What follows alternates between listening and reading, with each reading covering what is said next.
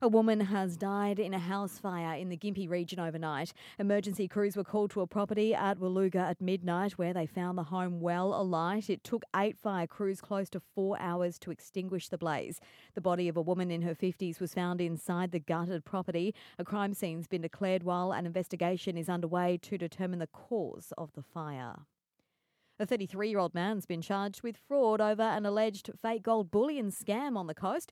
Detectives from the Maroochydore Criminal Investigation Branch say he was advertising the bricks for sale on social media. On June 10, it's alleged the accused met with an interested buyer at a service station on the Bruce Highway at the Glasshouse Mountains and sold him 3 gold bullions for cash. That person contacted police after finding the bricks were actually made from gold-plated copper. The accused has been remanded in custody to face court next month. New budget airline Bonzes announced plans to ditch 5 of its regional routes from August.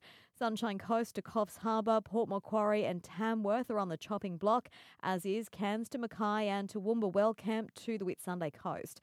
Chief Commercial Officer Carly Povey says they've found the routes right now aren't sustainable. There are certain routes where we believe that, particularly at certain times of year, that demand could grow. But the right decision right now is to make sure that we keep all the good things that we're hearing from customers and we solve for reliability. But Bonza's increasing its services between Albury to the Sunshine Coast and the coast to Melbourne.